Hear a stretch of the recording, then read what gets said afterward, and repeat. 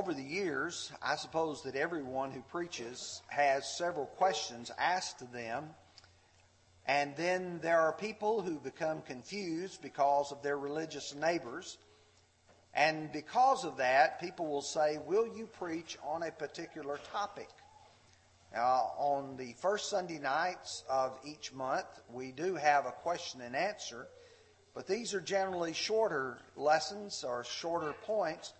But tonight is one which does require a full lesson to discuss it. And so as I begin with the idea, what does Armageddon mean? Now, I suppose that when I say that, some of you have something in your mind that is your idea of what Armageddon really would be. I know that in 1998 there was a movie that it was titled Armageddon, and it was about a great cataclysmic event. Supposedly an asteroid was headed toward Earth, and there was needed to be someone to try to prevent Armageddon, some great event.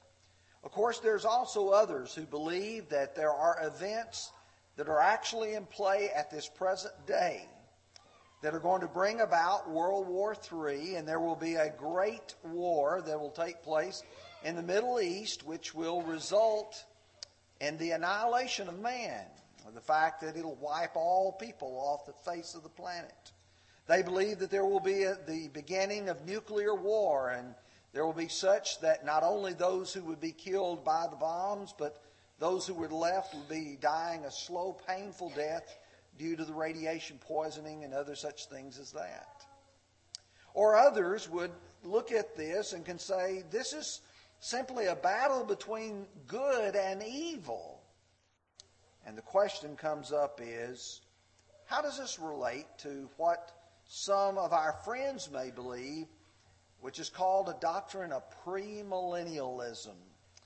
And you may not know it by the name premillennialism, but they believe that there will be a rapture, that Jesus will come again and reign on this earth for 1,000 years. Well, for us tonight, what I'd like for us to do is to look at three things. I want us to look at Armageddon explained. We've got to understand what most people mean by the term, and we've got to look and see what the Bible means by the term. And then I want to do an expose for just a few minutes to try to understand what people are saying, and then let's see if that is true, if it rings true, if it follows. And then finally, I want to do Armageddon examined as it appears in Scripture and what the Bible teaches about it. And hopefully, when we end this lesson, that you can say, I think I know what the Bible teaches on that subject. Let's begin, first of all, with this idea of Armageddon explained. Much of what will be asserted is pure fantasy. It's made up for dramatic effect. Quite often, for instance, when you have movies that are written about some historical event, there will be people who will take liberty with it and add things. For instance, if you've ever watched any of the movies that are based upon the Bible, you'll scratch your head and you'll say, I don't think I remember that being in the Scripture. For instance, if you saw the movie The Last Passion of Christ, or The Passion of Christ, you will observe that there's a lot of things in that movie that are not in the Scriptures. I want to talk to you for just a minute about premillennialism so that you can see where the Battle of Armageddon falls in their minds. I've got a chart, and if you'll notice on the chart, at the very left-hand side, you will see the word tribulation. And they believe that there will be a time which Jesus will come and will rapture, that is, take all the saints to heaven. And that he will stay there with them for 7 years so that the saints will be spared having to go through the tribulation. There will be divided into two segments of 3.5 years. At the end of that 7 years, Jesus will return to this earth again, bringing with him all of those ones whom he raptured, and will at that time engage the Battle of Armageddon. And that's the marking event. And after that, he will reign in Jerusalem for 1,000 years. And at the end of that 1,000 years, then those who were righteous would go to heaven. Those who are wicked would go to hell. I tried to find some way to be able to present to you exactly what they say without trying to misrepresent them. There are a number of people who have written books. There are a number of people who have made it very plain what they believe. I could have taken a sermon preached by Jerry Falwell. Many of you may remember him. Or you could take a sermon that was preached by Billy Graham. Or you could take others, but one of the websites that is called raptureready.com gives their views in a bullet format. In other words, they'll say this point, this point, this point. And for a minute or two, what I'd like to do is to read to you some of that, and so that you might be able to have a good understanding. Here's what the first bullet says. A man will arise who will achieve victory after victory, both in politics and in war. This man, who should be easily identified by his rapid rise in popularity, is your Antichrist. Many people believe that this person must be Jewish. That is, in order for the Jews to accept him as Messiah, only a Jew will suffice. This is not necessarily the case. The Bible does not specify that he is a Jew, and it does not specify his nationality. Only God-fearing Jews will require a Jewish Messiah.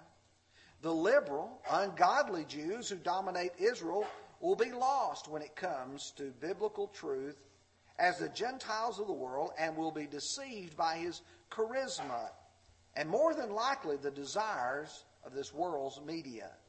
Currently, the nickname for the United States is the Great Satan. This may have some significance. So they are implying that the Antichrist very likely will come from the United States, and that the Antichrist will then become a world ruler with such political savvy, with such triumphs as a ruler of a military, will be able to bring about himself as being deceiving the whole world. They said violence will increase in all parts of the earth or world, both nation against nation, ethnic wars, and domestically. Men will indiscriminately slay one another as peace will be removed from the earth. In other words, there's going to be violence everywhere. There will be extreme inflation, poverty, and lack of food, as one day's wages will buy enough food for one person for one day, or one day for one person. In a very short period of time, 1/4 of the earth's population will be killed due to wars, famine, pestilence, and wild beasts. The wild beasts could very well be viruses, bacteria, and other microbes. In late 1995, Time magazine ran a cover story on the rise of new infections called microbes, Malevolent Little Beast. They said many people will experience a religious conversion and become followers of Jesus Christ. And most of these people will be hunted down and killed. There will be a great earthquake, and the sun will be blackened, and the moon will be turned to red, and the mountains and islands, which are underwater mountains, will be moved. There will be a brief period of calm on the earth following the great earthquake, which will give those who survive a false sense of security. 1/3 of the earth, 1/3 of all the trees, and all the green grass will be burned up due to a comet or a meteor that hits earth.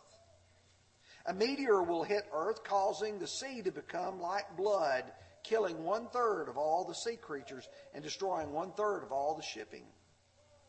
A star named Wormwood will fall from the sky and will poison 1/3 of all the fresh water, killing many people. The sun, the moon, and the stars will be darkened by 1/3. The day and the night will be reduced by 1/3. There's some speculation this means the rotation of the earth will be changed so that the day lasts only 16 hours instead of 24 hours. Fearsome, locust-like beings will be released from underground who will attack people who are not followers of Jesus Christ. These attacks will be very painful, but will only last for 5 months. An army of 200 million horse-like creatures will kill 1/3 of mankind. 2 men of Jewish origin will preach the gospel of Jesus Christ for 3.5 years and be killed at the midpoint of the 7-year tribulation. These 2 will be responsible for 3.5-year worldwide drought and will be killed by the Antichrist, also known as the beast in the Bible. People will be required to receive a mark on their right hand or on their forehead in order to buy and sell. Those who receive this mark will develop a loathsome and malignant sore on their bodies within a short period of time. The oceans will chemically change and become like blood of a dead man, congealed, and everything in the sea will die. The fresh waters will become like blood. The sun will scorch the earth, or the people on the earth, with fierce heat. The throne of the Antichrist and his kingdom will become darkened. The Euphrates River will dry up, allowing the kings of the east to march westward. The kings of the world will gather their armies together to battle God at Armageddon. There will be a great earthquake so that all the mountains and islands disappear. There will be hailstones weighing close to 100 pounds that will crush the armies gathered. Shortly after this earthquake, Jesus Christ will return with his army to claim the earth as his possession. I know some of you are just saying, wow, where does all this detail come from? Where do they get this idea of all these things taking place? It comes from 2 places. Number 1 is proof texting. That is taking a passage of Scripture and ignoring its context, ignoring all of the things round about it, and just pulling that out and saying, see there, it's talking about the return of Christ, and it's talking about the Battle of Armageddon. And the other is just plain made-up fantasy. It's based on a faulty biblical interpretation where people pit literal against figurative. They will take books of the Bible that are written in figurative language and say, this must be literal. And they will fail to respect the context. Now let me explain to you as we expose this that the word Armageddon means Mount of Megiddo. The word Har, it means mount in Hebrew. Megaddon refers to Megiddo. It is an 11-acre mound in the Jezreel Valley in Israel. I have been there several times. Let me give you a couple of photographs of it. There's what's left of Megiddo today. It was one of Solomon's chariot cities. Very important strategic city in the area of the Jezreel Valley. You can see it's not a very large site to be only 11 acres in size. If you're looking from the other direction, you will see basically right in front of you at the bottom is the entrance into the water source. But you can see the valley is a very fertile valley where they grow a lot of things. But this was an important place. I've got a question. If there's going to be a 200 million men army that is going to assemble, how in the world are you going to put them all on the Mount of Megiddo in an 11-acre area? That's just an impossibility. They would suggest that the 200 million man army is mainly going to be composed of the Red Chinese if you read further in their writings. But if this is literal, as they suggest, then I'd like for you to notice some of the passages. There are going to be 3 passages that we'll notice as we go through the rest of the lesson. Ezekiel's chapters 37 through 39, the book of Revelation, and Matthew 24. When you go back and you read Ezekiel 37, where they start talking about Gog and Magog, and they're talking about those kings from the east, talking about Russia and the Chinese, I want you to notice the type of weapons, if you're going to be literal, the kind of weapons they would be using. In chapter 38, in verses 3 through 5, he talks about, behold, I am against you, O Gog, prince of Rosh, Meshech, and Tubal. I will turn you around and put hooks in your jaws and lead you out with all your army, horses and horsemen, all splendidly clothed, a great company of bucklers and shields, all of them handling swords. Persia, Ethiopia, and Libya are with them, all of them with shield and helmet. Now, when you read that, you might think of the bronze shield or the various metal shields. Oh, but you shouldn't think in that way. Because when you get to chapter 39 and you read verse 9, then those who dwell in the cities of Israel will go out and set on fire and burn the weapons, both the shields and the bucklers, the bows and the arrows, the javelins and the spears, and they will make fires with them for 7 years. You've got a 200 million man army, and they're going to all fight with swords and shields made out of wood. So much wood that it would take 7 years to burn all of the wood from these weapons. Can you imagine today in our modern time when men fire drone missiles and they can hit the doorknob on a door from miles and miles away, that they're going to fight a battle with swords and with wood shields? They would suggest to you that if you interpret the Bible, you must interpret it literal. And so when you get to Revelation chapter 14 and verse 20, and the winepress shall be trampled outside the city, and the blood came out of the winepress up to the horse's bridle for 1,600 furlongs. That's about 200 miles. You can imagine horse's bridle being this high for 200 miles, blood being that deep coming out of the winepress. That's a lot of blood that you can imagine, which would more than submerge the country of Israel.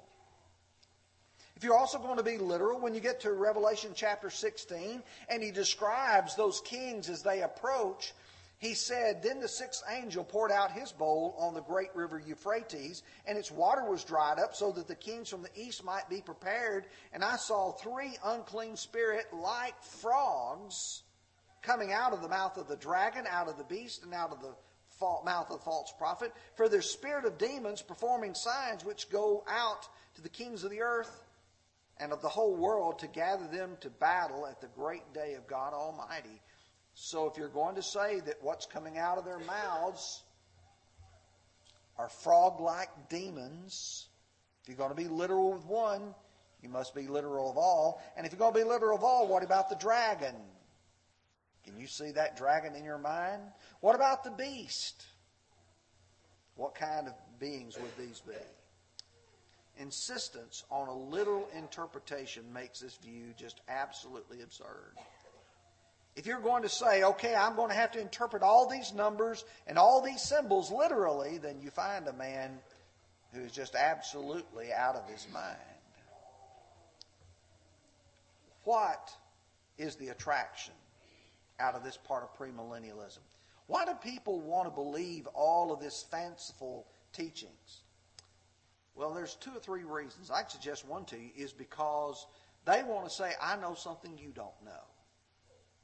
We have a lot of people in the world who want to say, I've got private information.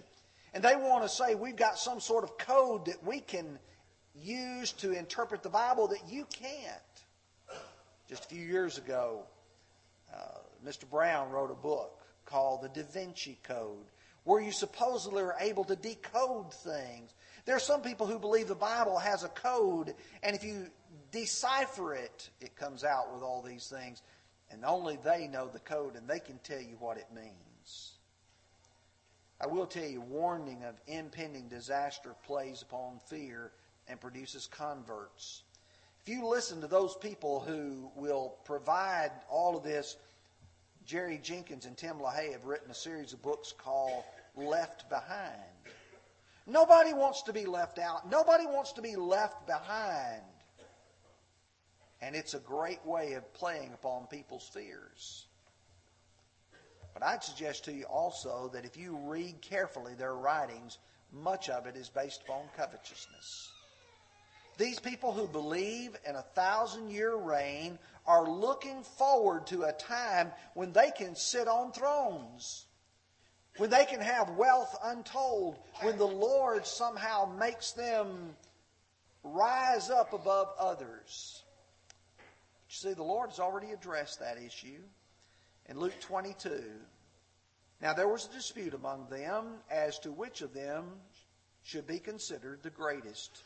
And he said to them, the kings of the Gentiles exercise lordship over them, and those who exercise authority over them are called benefactors. But not so among you. Contrary, he who is greatest among you, let him be as the younger, and he who governs as he who serves. For who is greater, he who sits at the table or he who serves? Is it not he who sits at the table?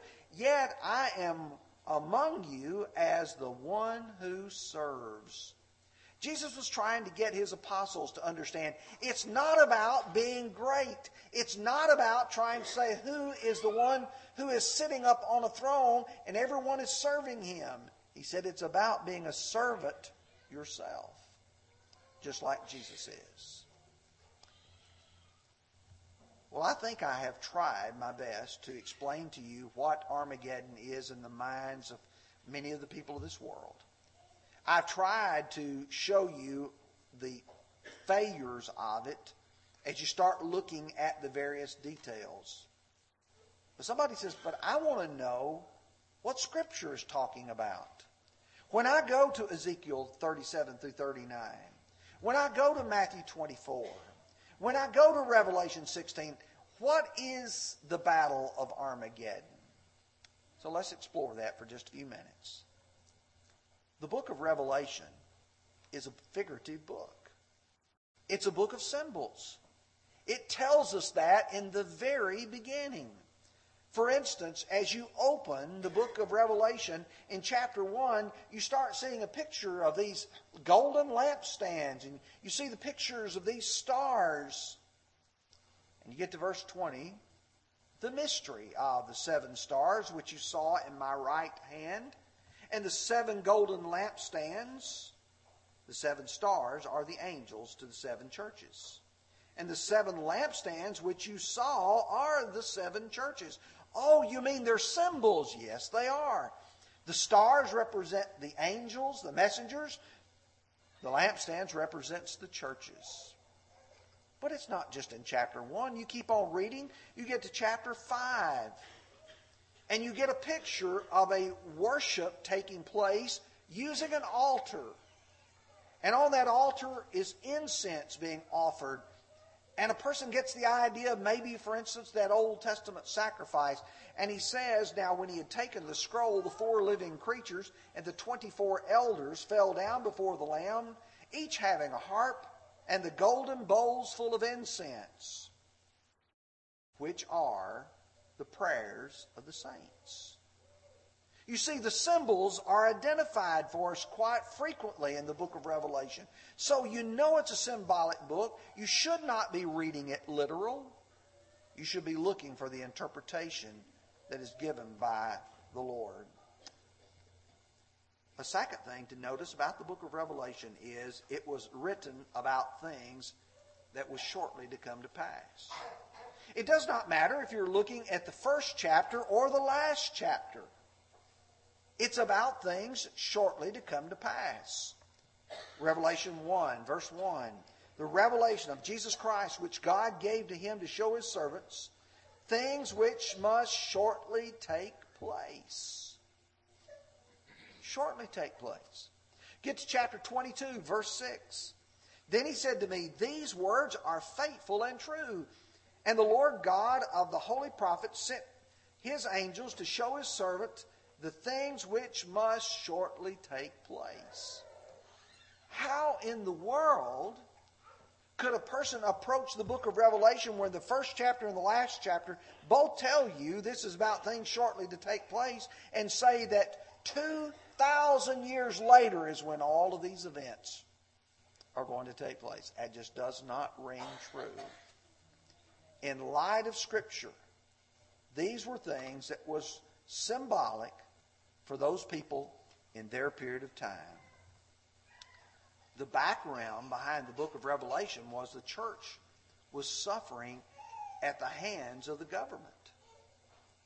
And John was writing to encourage them not to give up, and not to give in. In chapter 2, verse 10, we often read the latter part of that verse, but the first part is what gives it its meaning. Do not fear any of the things which you are about to suffer. Indeed, the devil is about to throw some of you into prison, that you may be tested, and you will have tribulation 10 days. You see, the first part of that verse explains to us that the church was going to face some very difficult things in a very short period of time. But he says, be faithful until death, and I will give you the crown of life. In other words, be faithful even though you're going to be persecuted. Well, someone says, okay, I can see the book of Revelation, but how do you deal with Matthew 24? Because there's all those signs of the times. You know, I hear these people talking about there are going to be wars and rumors of wars, and there's going to be all of these things that are going to take place. If you want to look at Matthew 24, I'm going to just put a couple of pages of charts up for you, sort of draw a distinction, and I think when you see it, you're going to say, that makes perfect sense. For instance, if you think about the destruction of Jerusalem that the Lord was speaking of in the first part of Matthew 24, you can see he speaks about the days, plural, verse 19, verse 22, and verse 29. On the other hand, though, the Lord speaks about the great day, and he speaks of it in verse 36, verse 42, verse 44, verse 50, and chapter 25, verse 13. Oh, there's a distinction between those days and that day. What you will notice is there were some things they could know, verse 15, verse 33. But with regards to that day, no one knows, verse 36, 42, 44, 50, and 13 again as well. It would be a time of crisis. Verses 4 through 13 does talk about the wars and rumors of war with regards to the destruction of Jerusalem. However, when you start talking about the time of the coming of Christ, he said it will be as in the days of Noah, when they were marrying and giving in marriage, and everything was going along normally and peacefully. Signs would be given, verses 32 and 33, for the destruction of Jerusalem, but no warning signs with regards to the Lord's second coming. In chapter 24, verse 16, he says, let him flee to the mountains. When the Lord returns again, you don't need to worry about fleeing to the mountain, verse 39. In fact, if you go to the rest of the Bible, it says when the Lord returns again, it says in a moment, in the twinkling of an eye, at the last trump, for the trumpet shall sound, the dead shall be raised, and we shall be changed. 1 Corinthians chapter 15, verses 51 and following. Judgment would be limited to the Jerusalem and its local area in chapter 24, verses 15 through 22. And yet, the judgment that is found when Jesus returns again is not just in the country of Israel, not just in the city of Jerusalem, but it will be worldwide. The events of that would occur within that generation. Some of you standing here will not taste of death. It will be within that period of time that these events shortly would take place. But if you read the rest of the Bible, you find out that when the Lord returns again, it was not going to be something immediate.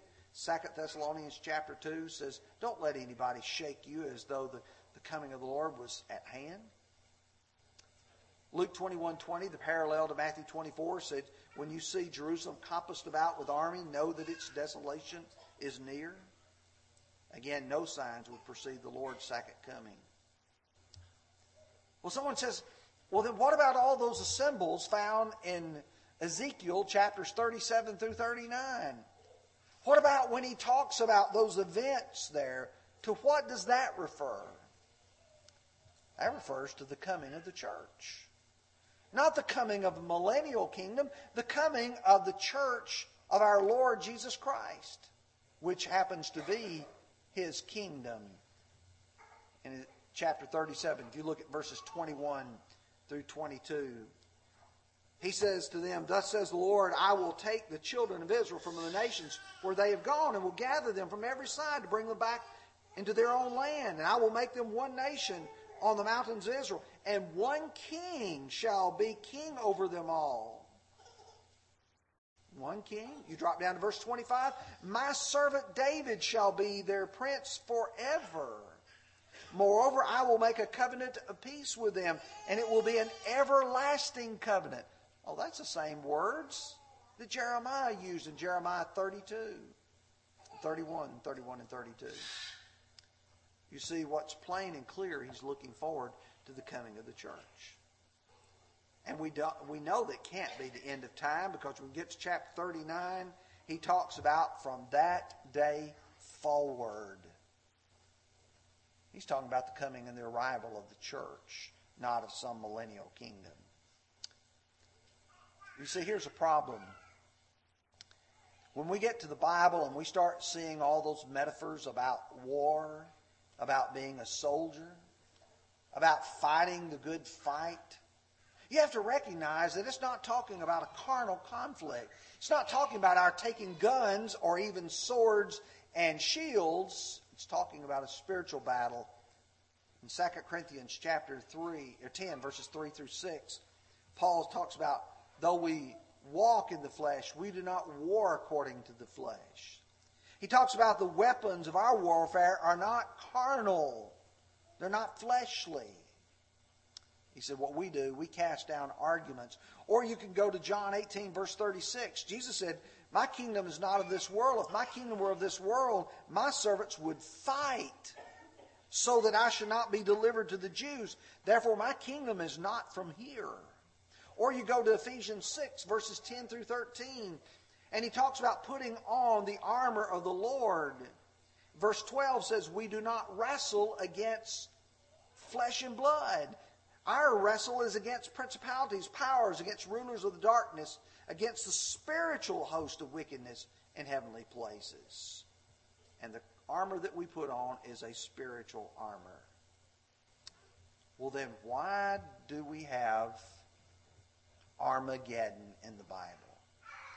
When I go to Revelation chapter 16 and verse 16, why does he bring up the Mount of Megiddo? I could spend a lot of time trying to explain to you all the wars that occurred in that area. But I'll tell you two of them. Two significant ones from the book of Judges, chapter 5. You have Deborah and Barak fighting against the army of Sisera. And you can find a grand defeat happening right near Megiddo. Later on, as you have the young ruler Josiah, Pharaoh Necho is coming out and he's passing through the land and he's going to battle, and he tells Josiah, don't mess with me, God has sent me. And Josiah meets his demise at Megiddo. It's a place where decisive battles were fought and won. And it's where the great battle against good and evil will be fought by God's people. And the book of Revelation says God wins. He always wins. Now someone says, well, does that mean that there will not be a World War III? No, it doesn't mean that at all. Will there be times perhaps in our future where there might be dark days and wars? Possibly. But they're no more the subject of prophecy than World War I or World War II. What will matter when Jesus returns is whose side a person is on. When the Lord comes again, will you be on His side or will you be on the side of evil? Well, you can make your choice now if you want to. We're going to sing the invitation song, and if you need to be restored to faithfulness by having a prayer, or if you need to become a Christian by being baptized for the remission of your sins, we're going to encourage you to come as together we stand and sing.